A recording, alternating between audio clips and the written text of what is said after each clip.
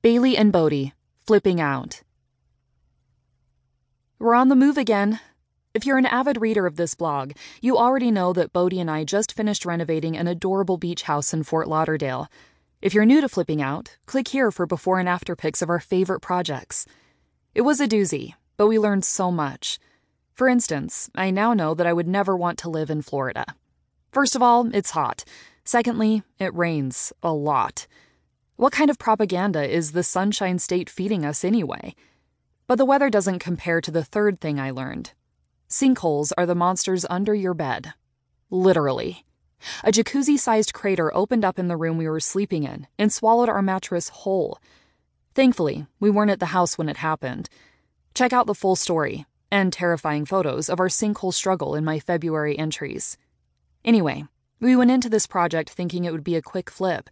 Instead, we spent a lot of money and a lot of time repairing the foundation of the house, which will definitely take a toll on our net return. Seriously, everyone, fear the sinkhole.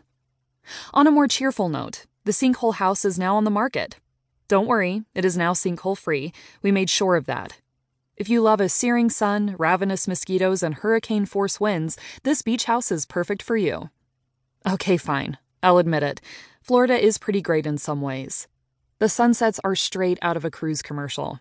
And let me tell you, it's pure paradise knowing that when you wake up, you can throw on a bikini and head out to your backyard. Because your backyard is the beach. If you're interested, click on the links below for pictures, a virtual tour, and pricing. Now that the beach house is waiting to be sold to a happy owner, Bodhi and I are in search of a new property together. You know the drill, people. We love a challenge, so drop a message in my inbox if you have an idea in mind for our next project. Until next time, Bailey.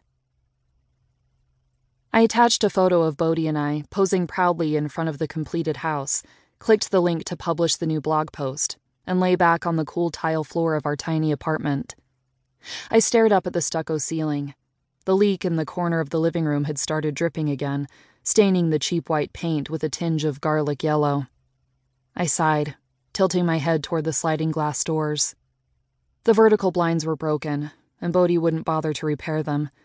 Outside, the pouring rain blanketed our usual view of the complex's algae-infested swimming pool in a monochrome gray sheet. The fan palm on the patio folded sadly under the weight of the water and wind, its leaves bent like broken fingers against the concrete in a feeble attempt to hold itself up. Thunder drummed in the distance, and every few minutes a flash of lightning illuminated the small apartment with a ferocity that went unchallenged by the weak light bulb of the overhead fan. My own face peered back at me from the reflection in the glass door. Tanned, freckled cheeks, chin-length light brown hair, and hazel eyes that used to have a little more sparkle in them.